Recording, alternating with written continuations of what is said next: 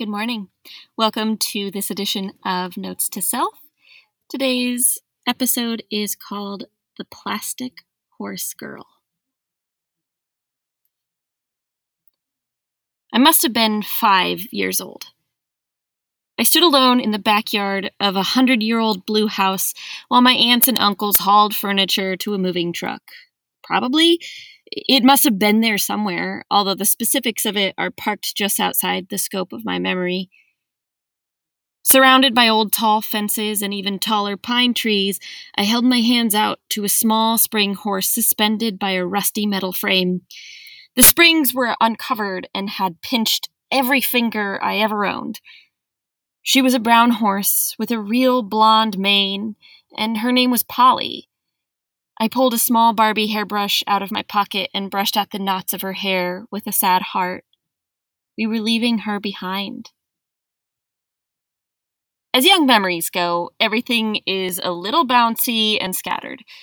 But I do remember distinctly this. I told her goodbye, quietly, so no one would laugh at me. I remember the deep regret that I hadn't played with her enough. Her springs were rusty and pinchy, yes, but she was a perfectly good toy. And now I was leaving her. Perhaps, I thought, if I had played with her a little more, she wouldn't be sold with the house. Maybe if I brushed her hair this one last time, someone might notice and scoop her up into the moving truck. Maybe she could be something that remained the same in the face of such an upheaval. I see the picture clearly now, like someone had snapped a Polaroid and hid it from me all these years.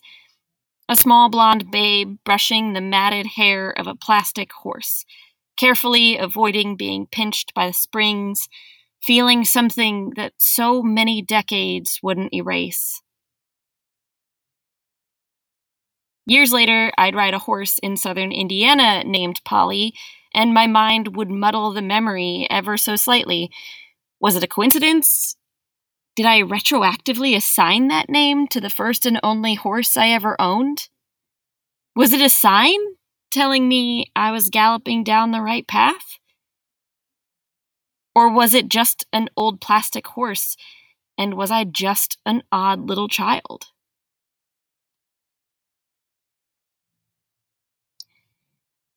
Since I record these things out of order, I don't know when the announcement will be made, but I'm doing something a little different this week, adding a little reminder for myself each day. Today's reminder is this. The things you've left behind are the breadcrumbs that brought you here. Leave them, kindly, to the birds. Today's next steps: drink a glass of water, identify the thing you own that you've had the longest, and place a grateful hand upon it. This might be my saxophone. I think I have other things that I've owned longer that live at my parents' house. But I think it's my saxophone. Go find it. Thanks for listening. Have a wonderful day.